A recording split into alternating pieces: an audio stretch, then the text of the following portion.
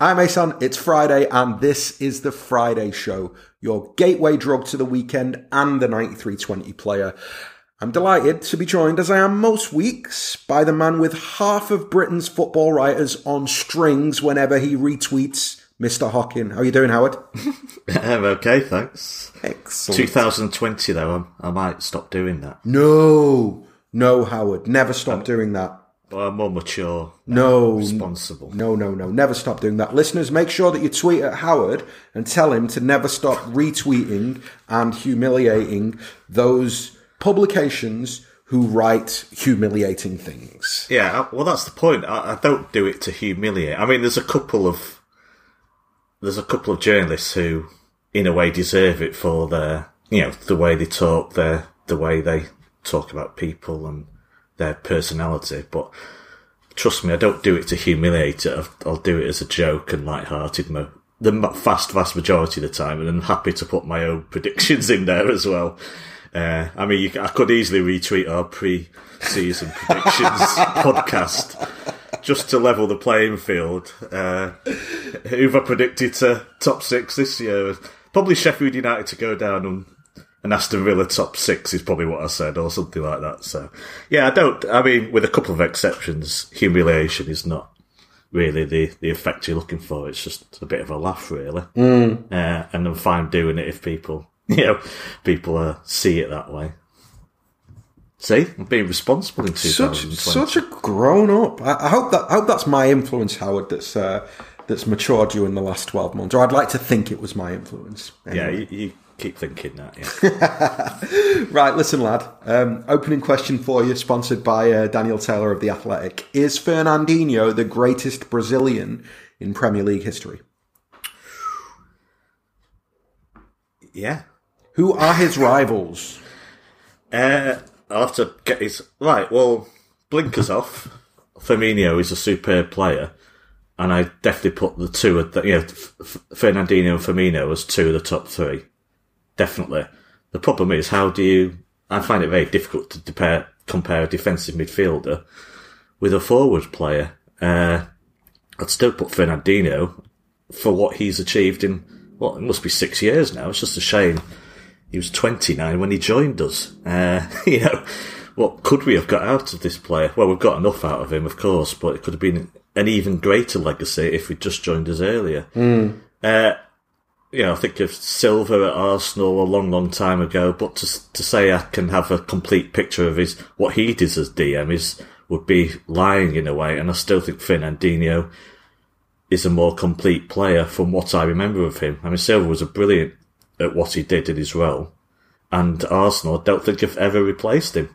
So they will say the legacy, his impact on the team is as big as Fernandinho's because of the problems they've had once he left, which we ourselves may have. I know Rodri's brilliant, but, what Fernandinho does is essentially the role of two players much of the time. I could say without any bias, he is the greatest Brazilian. Middlesbrough hold Juninho Dia, a beautiful player to watch, but, he played in a relegated side. His impact on the Premier League is just not as great, even if he was a supremely skillful player who you'd pay money just to watch alone. So I could say without bias that, Fernandinho's legacy, especially what he's done in the last year or so in the twilight of his career, kind of reinvented himself and kind of saved the team once with our defensive problems. Yourself? Well, so firstly, I don't think that Firmino gets into the conversation right now because I think that how do I put this? For me, I think that the way that you'd have to measure it is the player's impact on the team and then the subsequent success of the team. And as good as Liverpool are as a side, for the moment, they've only won one Champions League. So Firmino's been there for 4 years, 5 years, I think. I don't know, it's a fair while. But... Yeah, I think he joined in 2015, right? So, and I think he came in January, so he's basically been there for 4 or 5 years. But I just don't think that that's enough to get him into that conversation, because I think the conversation that we're talking about for me would be Fernandinho, David Luiz, and Gilberto Silva. And I'd just pile up the trophies. I'd just look at the honours that they've won at their respective sides. And I'd go, they're more or less all in a very similar position. Is Fernandinho the greatest? I mean, I'll say it because he plays for City, but I'm sure that Chelsea fans will go, well, David Luiz was more influential, or, you could have Arsenal fans that will go, Gilberto Silva was more influential. I think it's telling that the three Brazilians who we are discussing are all defensive players, quote unquote defensive players. That would be my take on it. I don't think that there's a straightforward answer. I could say Fernandinho, but I could see why other people would make the argument for somebody else. I don't like doing lists anyway and top fives. And no, it's hard when you're opposite ends of the pit. I mean, how would you compare a goalkeeper, for example, to the greatest Spanish player or something? How would you compare De Gea with David Silva? Obviously, David Silva's the answer to the question, but it's such an opposite. I'm surprised though by your David Luiz inclusion. I know he gets unfair stick at the moment, a lot of the time, but I wouldn't even put him in the conversation because of his lack of consistency. I know how good he can be. He's a skillful, very, very skillful player who has had probably too much criticism, but I do feel his propensity for mistakes and the casual nature of his defending sometimes, for me, takes him out of that top echelon. Fair enough. I think that's a fair rebuttal. I would just say that I've not checked this forensically, but I suspect that David Luiz, Gilberto Silva, and Fernandinho have all won a similar amount of trophies at Chelsea, City, and Arsenal, respectively, and over a similar period of time. So yeah, you're right as you begin to separate them, you could go, well, David Luiz was never as consistent as Gilberto Silva has been or Fernandinho has been. I think that's a fair argument. But I think if you just look at in terms of raw numbers of performances and trophies, I imagine those three lads are very similar.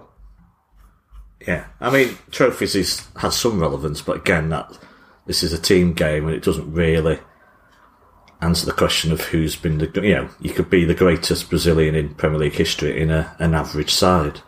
And I'm not sure the trophy count is everything in the conversation either. No, but when you're looking because you can play 10 times a season as well and stay at Chelsea for 7 years and rack up 15 trophies, but, I'm not saying it's irrelevant. I'm just saying, I just look at its impact on side and it's just level of performances. And Fernandinho, when he arrived, he took time. He wasn't an instant hit. I remember the Blue Moon topic, which will surprise no one, saying, is he all that after a couple of months? And I think he came back after that, after the shellacking that Brazil got against Germany. I think that hit every member of the Brazil squad quite hard for about 4 months. So definitely. That season he took time. But generally, over the period he's been here, his consistency has been as good as probably any other player at City or in the Premier League. He's just rarely eased off. Surely he is the number one for me. I'm surprised from that Daniel Taylor article. There's so many Brazilians that have played there, you forget quite a lot of them. Obviously Coutinho sparkled briefly for Liverpool, but he's nowhere near had the impact at his time in the country to be as part of the conversation either. Someone like Willian, again, up and down, not the consistency. So yeah, I think it's fair to say he's number one. Okay. Beautiful. So, a bonus opening question for you. Very briefly, because I know how much you like to discuss the politics of Manchester City and ticket prices. Real Madrid ticket prices, are they too high? Are City's hierarchy out of touch? Or is it fair to say that if you're playing the 2-time or 3-time back-to-back-to-back European champions in a knockout tie in the Champions League, that's a top tier tie, and City are entitled to charge what they like. Yeah, well, I think it's about, what is it, the total is 13 times? Yeah, well, obviously City price according to the opposition. That is, if we've got Schalke, we're seeing these prices. The fact it's around a 16, like not as deep into the tournament, is neither here nor there. City aren't. The bottom line is City will price accordingly as high as they can, with as high as they can in the knowledge that they can still sell out the ground. So if they could price everyone at £100, knowing it would sell out, they'd probably do it. I don't think, that's the bottom line. It's priced too high for me. Am I really angry about it? No. I'm in the cheapest part of the ground and on the cup scheme, so it's £35 for me this game. But that's probably as cheap as it gets for a normal adult ticket. Is that too much for me? Probably Real Madrid. Knockout stage, no, that's okay, but that's not what the whole ground's paying.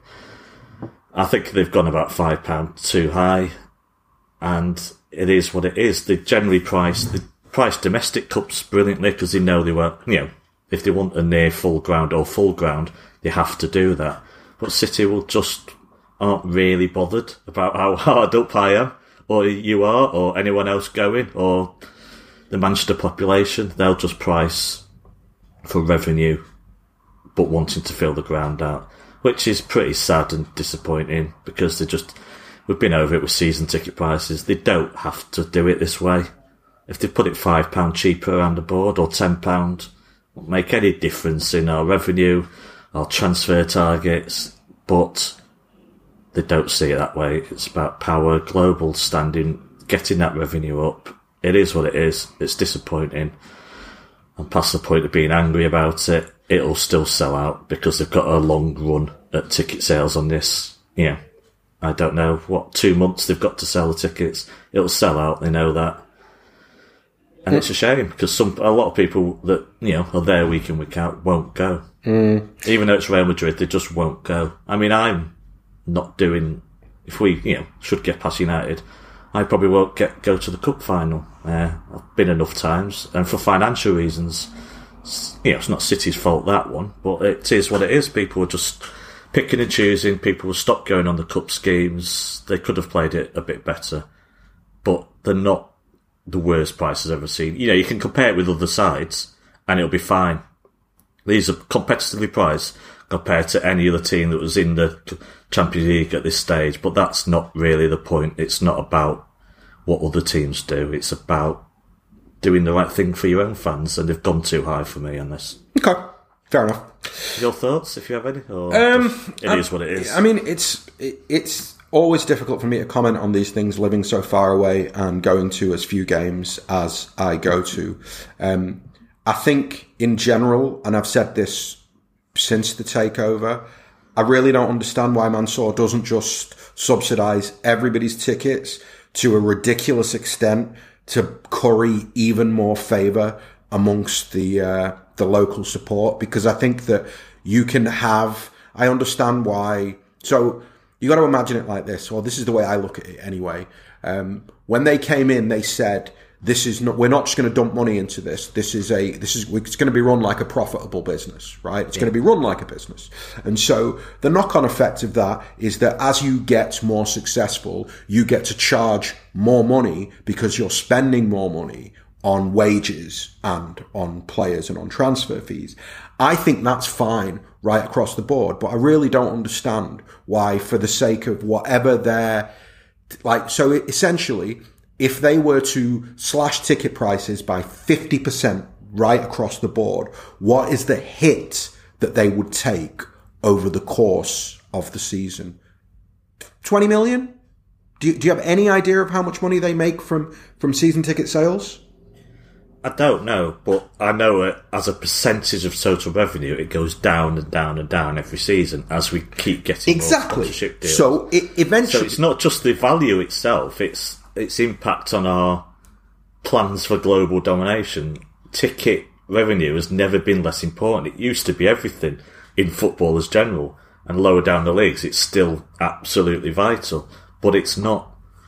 it's just not that important anymore for the revenue of one of Europe's leading teams. It's just not. Do you think? They're picking up like this. China, we get 10 million a season just for TV rights in that country. I think we've already got that. You get 70 million for the Champions League and the TV pot. There's Hong Kong TV rights. You could take any one of those, any one of TV deal with an individual country probably covers all ticket income for a season. It's not that important.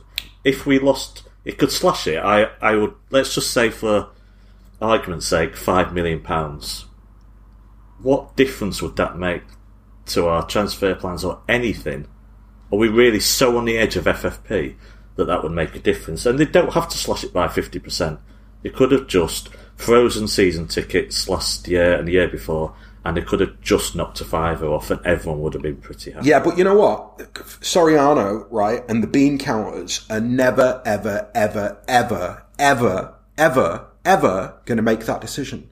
That decision has to come from Sheikh Mansour and Khaldoon. And for me, the only logical reason I can see for them not really going for the heart of this conversation by literally subsidising tickets to a big percentage is that I imagine that at the Premier League clubs meetings that they have, other clubs who don't have the financial power of City might have something to say about that. And there might be a kind of, because it's one of those things where they all compete with each other, but then they do a lot of collective bargaining. So there'll be a lot of things that those Premier League meetings, they agree on collectively.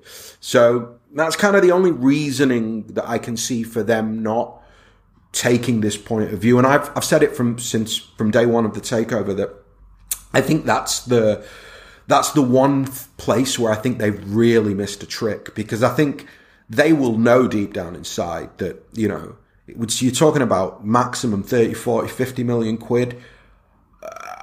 At a push, you're talking about 10, 12% of total turnover. And actually what we're talking about is not removing it totally, just bringing it down by a significant percentage. So, if you're losing 25 of the 50 million on season ticket sales, if you have a good commercial department, if you've got, your equivalent of Ed Woodward, he should be able to go and find 10 noodle partners to balance that out. And I'm sure that they could. But ultimately, the guys who get paid to make City as profitable as they possibly can be are never going to make that decision. So, we announced a sponsor deal this week alone, which has put another couple of million in, I think, per year from someone I've never heard of. It looks, as our list of sponsors, it's probably right at the bottom of revenue, and that alone would cover slashing prices. I wrote about this 10 years ago after the takeover. I said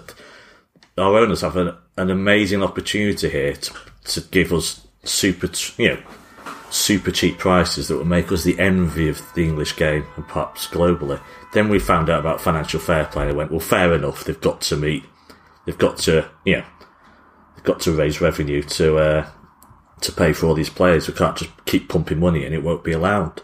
Now we're past the FFP bit where revenue is so high that ticket prices don't matter. They've got that opportunity again. But as you say, we could, talk her to a blue in the face. They're not really going to do it, are they? So, no, I don't think so. Okay, listen. Moving forward, I would like to remind you that on Tuesday night, we absolutely slapped Man United at Old Trafford again. Now, you've written a lot of questions about that game, and I'm going to ask you a question that is not on the list of questions that you wrote, Howard, so be prepared. There are reports today that after the match on Tuesday, Guardiola was furious with his side and absolutely tore into them for not burying Man United and burying the tie in the second half, and in general for their performance in the second half. When you hear that, does that please you, or do you think that Pep is being harsh, bearing in mind that he is supposed to have singled out individuals and their performances in the second half? Yeah, that very, very, very last point I'm not comfortable with. The rest of it I am. I mean, we said the same thing. It pleases me that he sees what we said, that there was an opportunity there in the second half to put the whole tie to bed, to humiliate them. I find it weird in a way. I always thought that the way City played comes from the manager.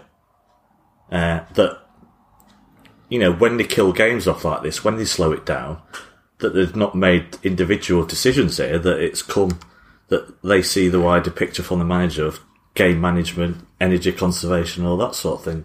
So it surprised me that they would go against him. And then when you think about it logically, he's not really going to say that at half-time, is he, in the changing room? Just calm it down, lads. He's not going to say we need to save energy. So it does make sense, more think about it, that the players take it upon themselves, which is strange in a way.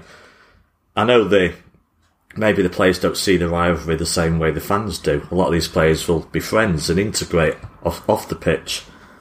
But surely they know the importance of a derby, and surely they knew the opportunity there to put the tie to bed and to write themselves into the record books in a way. Yep. Because I'm not exaggerating there to say they could have surpassed the 6-1 quite easily if they'd gone for it hell for leather. Because even in that second half, when they attacked, you could see gaps all over the place, opportunities, and we still should have had one or two more in that second half, even at that half pace. So I'm not happy with him. We know Pep's a perfectionist, and I'm glad that he brought it up, but targeting individuals, when I watched that game, it didn't stand out to me that certain players were winding down more than others. It felt like a collective thing. And I don't feel that after winning a derby 3-1 at Old Trafford and, dominating the game, I don't think it's fair. As a player, I wouldn't be happy if I sat in that dressing room and got absolutely slated by the manager. I think that's a step too far, to be honest. Okay. Yeah, I kind of disagree. I think that in a way, it's very difficult to talk about the collective in the second half without looking at individuals and asking of them why they played like school children, or why in certain actions they looked so complacent that, it's hard to separate the individual and the collective when you say we created so much that we could have scored 5 or 6 in the first half, and then you say we should have broken records. Well, then, you can collectively bollock them, but I'm pretty sure the lads at the back will go, we did all right. Yeah. I'm pretty sure there's 7 or 8 players that will go, we did all right. We nailed our jobs. We bullied them for 90 minutes. So I'm okay even with the, even if he singled players out, I'm okay with that. Because I think that we talked about it. Like, there's little bits of complacency. There were little bits of complacency in the second half. There were bits of complacency in the defeat at the Etihad 4 weeks ago, 5 weeks ago. There was complacency in the defeat 2 years ago when we're 2-0 up at half time. I can fully see why Guardiola, went through them collectively and individually and went, you can't do that. Batter teams, especially your nearest rival. And I take your point about, maybe there's mates in the dressing room, and maybe there's I've said this loads of times, that I feel sometimes that we let the opposition off the hook because we feel sorry for them, because we play at such a high level, we twist their blood for 40, 50 minutes, we score 3 goals, 4 goals, and then we feel bad. And then suddenly you've got all the conductors pointing backwards and going past the ball backwards. And it infuriates me. So, yeah, I can understand why Pep went a bit mad about it. I don't think I want to talk really about Solskjaer and his kind of whether his job. Do you think his job is in danger? Very quickly. No. Okay. Not for the season, but I reckon there may be a summer swap for Pochettino. So. Okay. And do you think that United can challenge for a league title at any point in the next decade? Who would put that in the agenda? That's cheeky. That. You can't predict a decade, but I think you can write off, even with everything going right, you can write off 3 years minimum as a contender. even if they start doing everything right from this point forward, they're 3 years away from contention. Okay. I think it took Klopp that to get to this point, and that's if they do everything right. I think the 3 years minimum. Yeah. So I wouldn't expect anything until the mid-decade, which is very chastening thought if you're a United fan, and they'll be well aware of that. It's they've got a long journey to go on, and a lot of things to do to even be on the same page as the likes of City or Liverpool. Fair enough. I think that football is a bit more unpredictable than that. I don't think that, I don't think if they appointed Pochettino in the summer and signed 2 top draw players, I wouldn't be shocked next season if they do really well.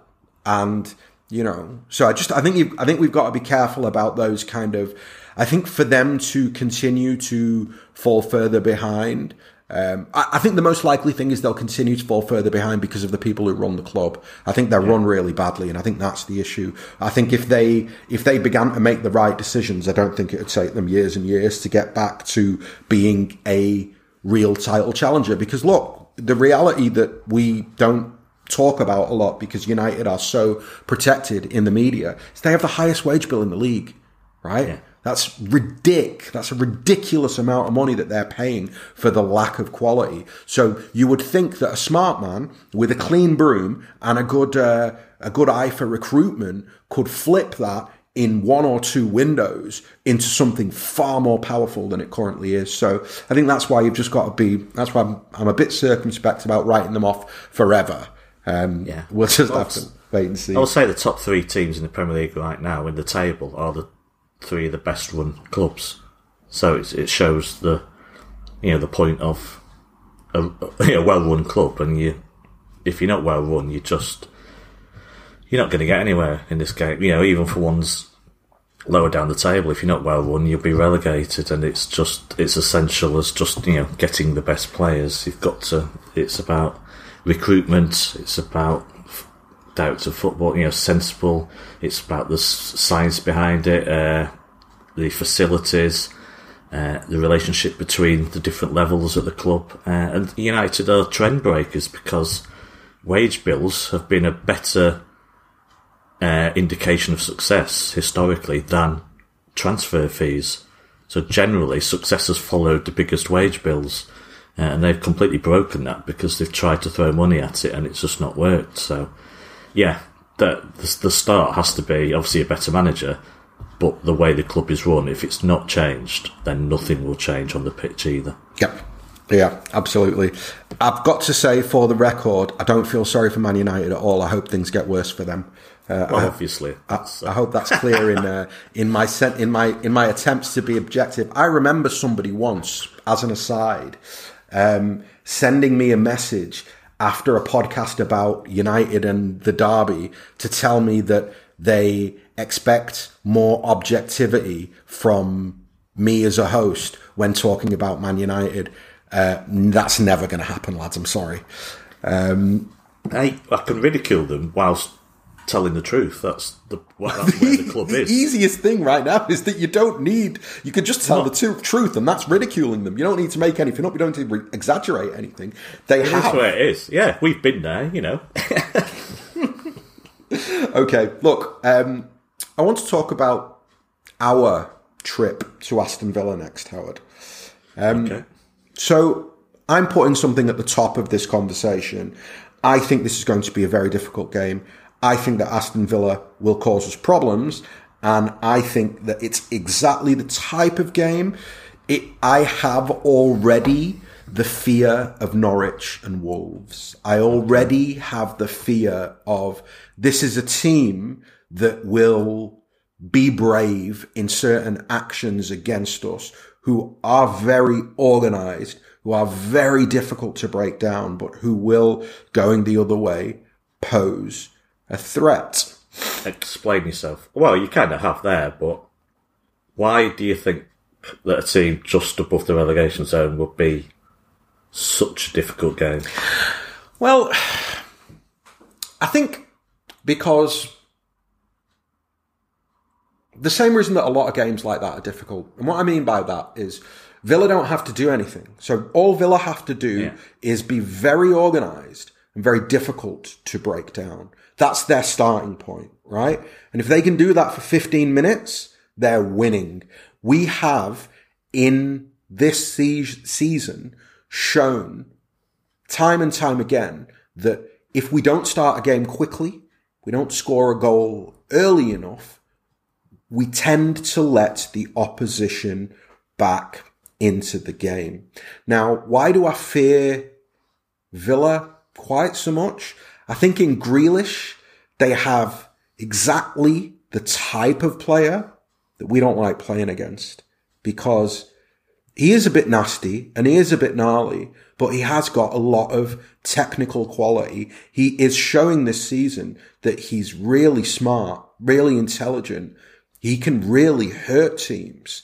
I think that it's a game that we have to actively go there to not just win, but to beat them. We need to go there with a mentality like we started the game on Tuesday with, which is that we will dominate the football. But more importantly than that, every one-on-one battle, we're winning it. We are here to humiliate you. If we turn up and are a little bit slow in our passing, if we're a little bit slow in our approach play, I guarantee you we're going to have a really long afternoon.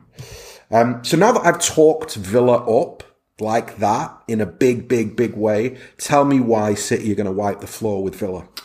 I know, I was looking forward to this game. My hunches, I don't think we'll come out the blocks. I don't think we'll be 3-0 up after 20 minutes, but I think we'll make hay in the second half. Interesting. Aston Villa cannot...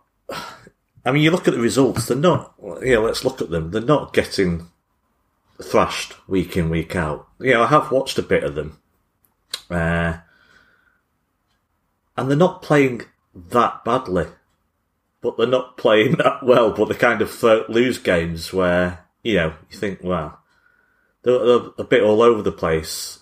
And you just for 90 minutes, they just do something. You think, well, they didn't play that bad, but they've lost the game somehow. And it seems to happen a lot. And now they've lost McGinn and they've lost Moraes, which may not be a bad thing. And it may help them that, because they may do, against Leicester, what they did was, they did what City did in a way. No obvious front man, and they rotated. So they may, to back up your view, may cram midfield and have false nines and make things confusing for our defence. But the bottom line is, they just haven't really, their players have not taken to the Premier League well enough. They've not defended particularly well. If City are in the groove, then there's ample opportunities for them to create chances. I don't think Villa can play dead at home, and I think it may play into our hands that they can't do that. I don't think they know how to. From watching them, they're not the sort that will just... They may be cautious, so there'll be men in the box. They'll keep men in the box, they'll keep it crowded. But at some point, they'll have to come out and play. I just don't think it's in their nature to do that, and I think it will. I think my feeling is they will play into City's hands eventually during this game, and the gaps will be there. And I think it's about wide play in a way if it does get very crammed in that midfield, and I think we could tear them apart down, in wide positions.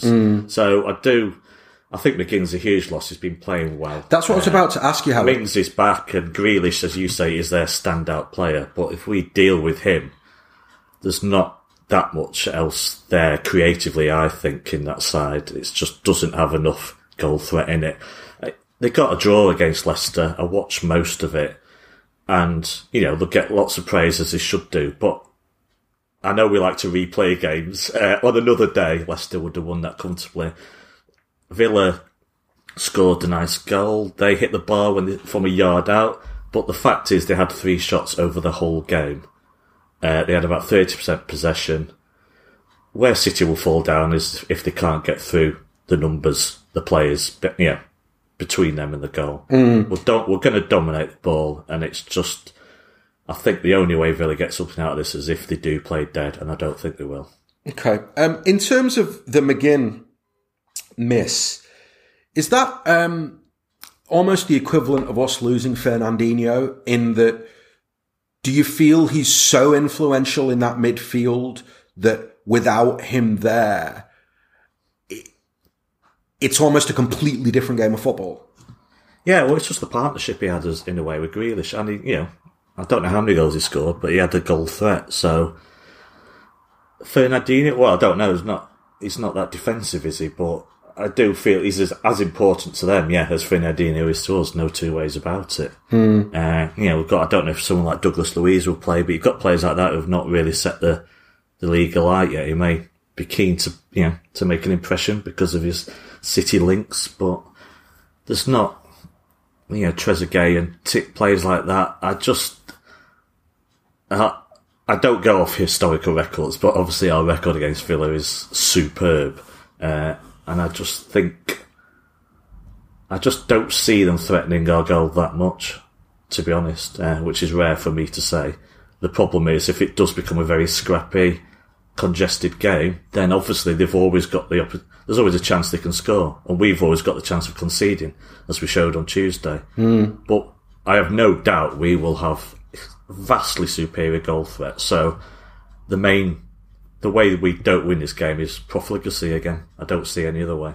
Okay. Or our goalkeeper getting sent off after 10 minutes, that sort of thing. Listen, obviously Pep has used he's used a few different systems in the last few weeks.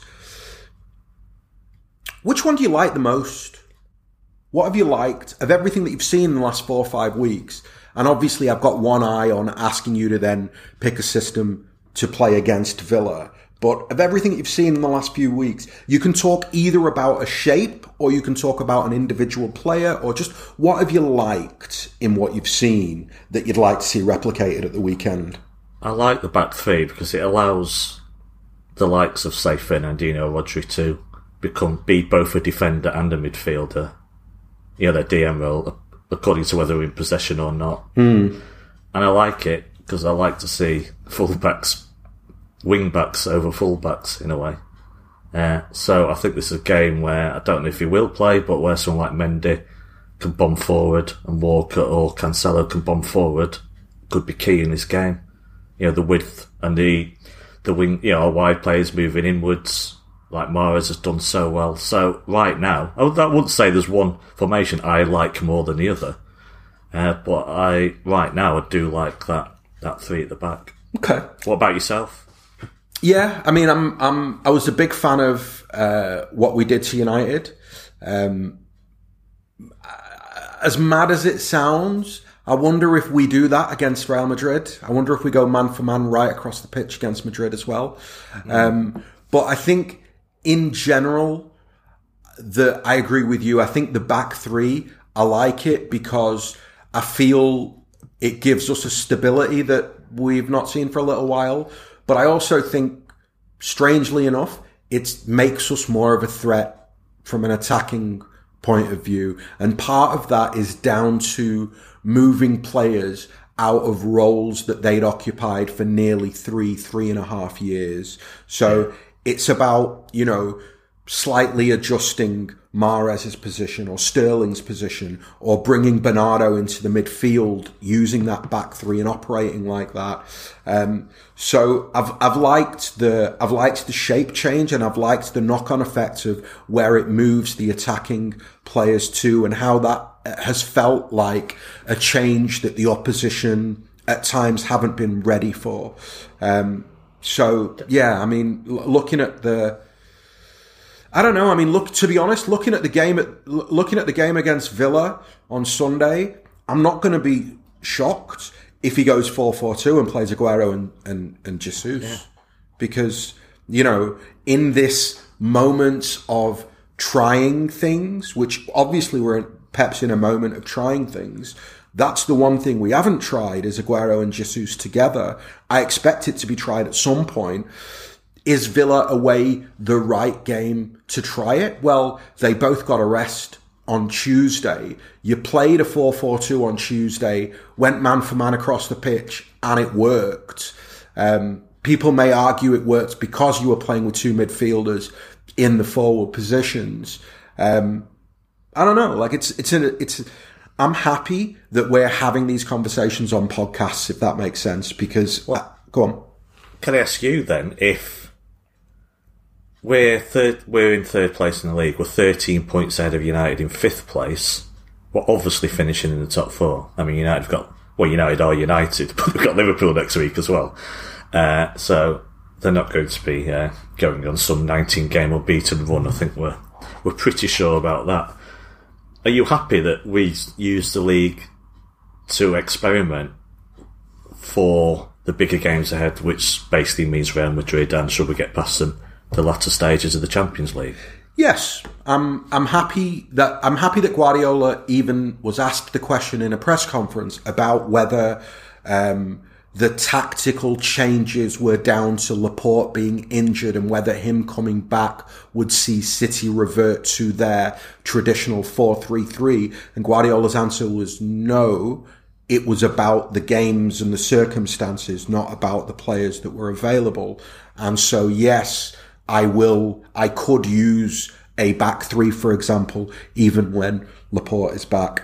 So, I'm really happy with the tactical flexibility. And I think that in terms of it being a testing ground, well, you know, I'd have done the tests even when we were in the title race, because I felt the problems coming from very early in the season. So I'd have been delighted to go to a back three the moment that Laporte was injured, or certainly within days of the Norwich game. The first time that Otamendi falls on his arse this season and gives up a goal, I fully expected Guardiola in training the next day to be like, right, so we're going to have to find another way to work now because we've got months without Laporte and we can't have this instability.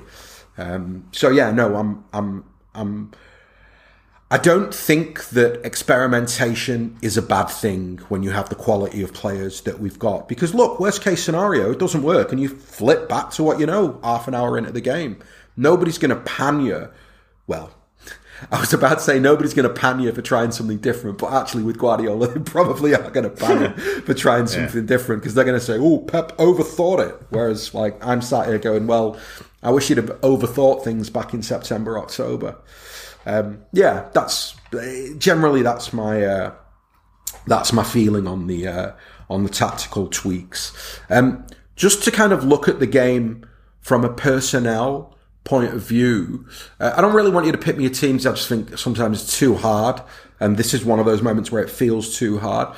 But are there any players that you would like to see start the game? Yeah, quite a few. Obviously, Ederson back in goal. Yeah, would be great. Yeah, I do want to see Mendy get another chance. Yeah. I don't know where we are with Zinchenko at the moment. Obviously, he's fit and available when he's not in the away end. But does he get in ahead of Mendy for you? I don't know. You know, it's kind of forgotten in a way because of the injury and Mendy staying fit. Does he get in? I don't. You know, he's not. It's the left back problem is still an enigma in a way. So I don't have any answers for that. But I'd like to see against a team like Villa who are not, you know, just full of pace on the counter attack, or I know at home, I don't mind seeing Mendy given some freedom to try and to bomb down that wing rather than be just a defensive fullback. So obviously, I would like to see Sergio back in the side. He needs some match fitness. I'd like to see Mahrez in the side, and the big question is, Bernardo Silva was brilliant on Tuesday. I'd love to see him again. And Raheem Sterling is the big question mark, is as to whether he is out of form and you play him back into form, or that he needs to be benched in the short term and other players given a chance. You know, and I'd love to see Phil Foden again, because that energy could be crucial in the midfield, but who knows with him. We don't need to go down that, have another conversation about how many games he should play. Although, obviously the defence, Fernandinho it depends on the formation. It really does. But I'd be happy to see the same sort of side he's played when he's played three at the back. The same lineup, in a way. Okay. With Sergio back in, perhaps. I don't have very strong feelings, but, players like Mahrez, Fernandinho, Ederson are obviously three key players. I'd like to see Bernardo back in, stay in the team. Okay. I think for me, the big one is John Stones. I think that if John Stones is fit, I want John Stones to start. Pushing forward from that, I kind of agree with you. I'd like to see Mendy get another game. I like Bernardo in the number 8 position. I like Bernardo right now more than I like Phil in the number 8 position. Therefore, Phil doesn't get in for me because I want to see Bernardo and KDB.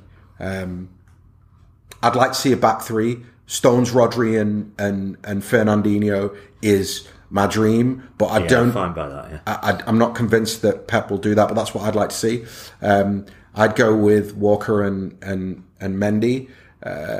I'd play Gundo and KDB, and then Bernardo, Aguero, and so. Question for you, Mahrez.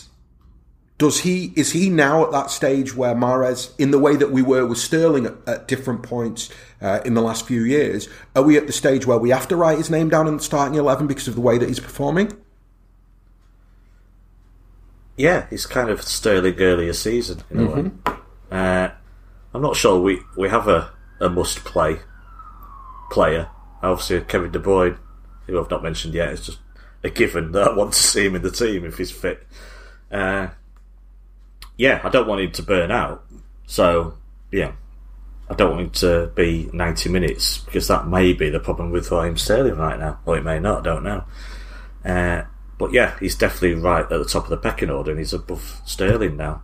As for Bernardo, and Kyle Walker was brilliant, against United. There's the argument that you reward performances like that, you don't drop them.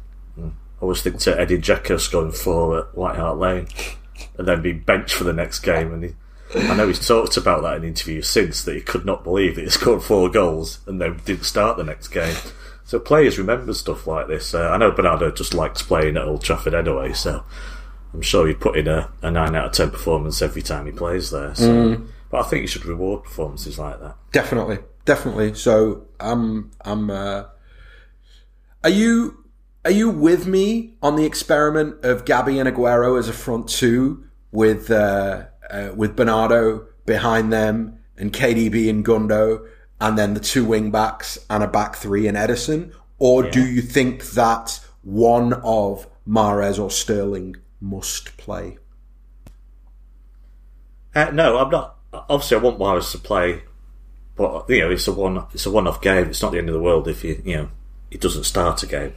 And I quite like the sound of that. And I'd like, don't know, Jesus and Aguero, it's been a while, it just doesn't happen much. I'd be interested to see that, definitely. All I can remember is them tearing it up against Watford at the end of the season.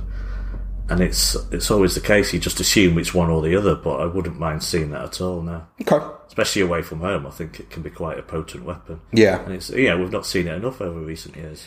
I think it's the one thing that I'd like to see Pep try, because we've done the back three, we've done 4-4-0 with 2 false nines. I'd like to see a real 4-4-2 or 3-5-2 with 2 real number 9s, because then I feel as though we've got more or less all the potential tactical bases covered for the second half of the Champions League campaign, and also for Pep moving into next season as well, because, you forget that all of this stuff that he's doing can all be applied next season. And I'd like to think that next season there'll be a stronger hunger to bring the Premier League title back to the Etihad. And so, you'll need those weapons. And I just think a side like ours, for the quality of players that we've got and we have, and the quality of coach that we have, I'm surprised that it's taken Pep this long to try different ways of using the weapons that he's got. Yeah, that's fair enough. finally, comfortable win for City? I'll stick by my original hunch. Comfortable eventually. So a good second half. 2 goals. No, something like a 3-1. Something like that. Yeah. Okay. So I started the podcast thinking that I'd probably find myself predicting a scoring draw. But no, thinking about the idea, if it's true that Guardiola went through them at the full-time whistle at Old Trafford, then no, I do think City will. I do think City will nick it, but I think we will nick it. I don't think that we're winning by clear goals, not by multiple goals. But yeah, I do think we'll get over the line. Right, Howard, you have in your agenda that we are going to preview Spurs against Liverpool because that is this weekend. I don't mind doing that, but I'm not talking about the Scousers, or at least not. No, I just wanted to have a pop at Mourinho. Yeah. I love that. That's why I'm just setting the tone for everybody. I'm not talking about the Scousers. Really not interested. In terms of Spurs, just very quickly, has Mourinho had an impact since he's joined Spurs? I've seen that they seem to be leaking a lot of goals. Again, I'm not following them forensically, so I don't know, like, maybe they're battering teams and being unlucky. Maybe you know a bit different, but what's the impact that Mourinho has had? And now that Kane is out for a considerable amount of time, what are their chances of finishing in the top 4?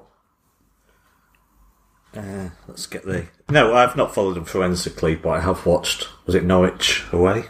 I think, yeah, where they were not good at all.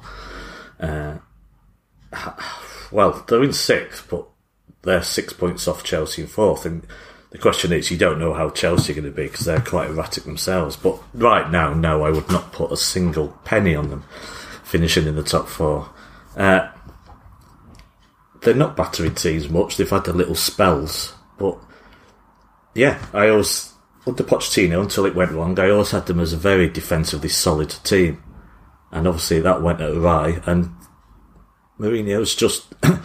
he's come in and he's kind of jumped the first year and gone to Mourinho's second season syndrome. Now those that are up his arse, like Castles, would tell you that's the best Mourinho when he wins the league. But he's not. He's just a dinosaur now. The second season Mourinho I'm thinking of is the one who's already snapping in a foul mood and singling out players in public is the sort of way it's going. There's not really. He won 2 of his first 3 games, but they weren't hard games from my vague memory, and they didn't. It's not as if they played brilliantly to win them, and he's not really had the honeymoon period. He's not really changed much. He's just not done anything. The old Spurs had a great record without Kane in the side, but you can't really argue that this is anything but bad news for them to lose him essentially for the rest of the season. So my view really, I've always hated Mourinho. Obviously 10 years ago he was brilliant at what he did, and he had the charisma, and he still had that aura about him, but I felt that went years ago, and I'm surprised that Spurs, that Daniel Levy's made this appointment, because I just don't see it ending well at all. If he can't even have that instant impact, that short-term effect, then there's little point in being there. I'm sure he will eventually make them more defensively solid, but I just don't see him being a success there. And it's all pretty much played out how many of us suspected it would do. And his only chance against Liverpool is his legendary parking the bus. The Mourinho of old had that ability to destroy games and get results that way. So we will see if he's still got that ability this weekend. I think I'm not convinced. I think he will always retain the ability to spoil a single 90 minutes of football in order to get a result. Yeah. So I think just very specifically looking at the game at the weekend, look, Mourinho doesn't go to... is the game at Anfield or is it actually at Spurs ground? It's at Spurs, yeah. Okay. Well, that makes it a very different... Actually, weirdly enough, I give Spurs less of a chance now. I'd probably have given them more of a chance if he was going to Anfield, because then he's just going to do his Anfield thing, which is just 11 on the edge of the area. And then, we'll see if we can nick some on the break. But I think at Spurs, the fact that they've got a poor defensive record, Harry Kane being out, I don't really give Spurs much hope. I think with Mourinho there, I listened to, I think it was the Totally Football podcast, and somebody made a great point, which kind of highlighted how much of a dinosaur Mourinho still is. We're talking about Ndombele and Mourinho has done this throughout his career, that he loves players who play through injury, right? Yeah. So it's like, he will applaud a player who I think that the way they phrased it on the Totally Football podcast was, he'll applaud a player who will play with one hamstring, right? But in the modern game, that's just not how it works. And Ndombele basically had a few niggles and couldn't play.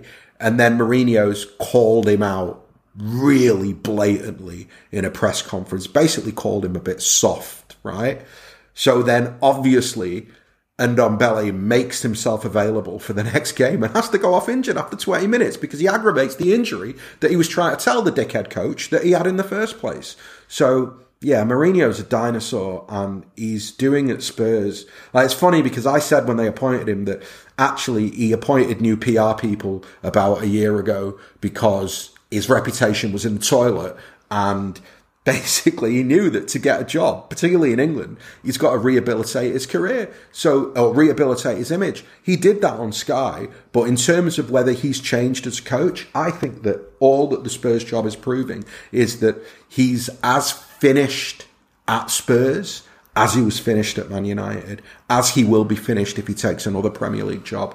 I'm sure he could probably go to some, lower league in Europe and eke out some results, but in this Premier League, at a big club, and Spurs are a big club in that sense, where players expect to play a certain way, expect certain things, I just don't see it. I don't see it happening for Mourinho. Yeah. I mean, he's tactically astute as ever, of course. You can see that from being in the Sky studio. But what he's lost now is, as a player, would you run through brick walls for him?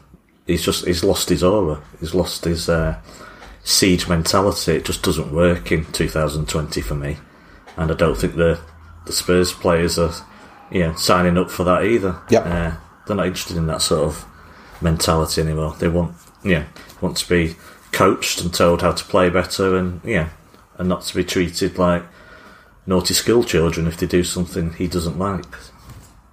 Yeah, absolutely. Right, Howard, to wrap this up, I've got a single, simple question for you. If Liverpool were to lose to Spurs, is there a title race on again? No. Thank you. So in that case, who cares who wins? I'm not going to predict it. Right, I'm wrapping this up. That was a nice, robust hour's chat, Howard. Thank you very much. Yeah, pleasure as always. To everybody who listened, thank you very much. This was the Friday show on the 9320 podcast. If you're not a member of the 9320 player, go to our website, check it out, check what we do. We did 130 something podcasts in 2019.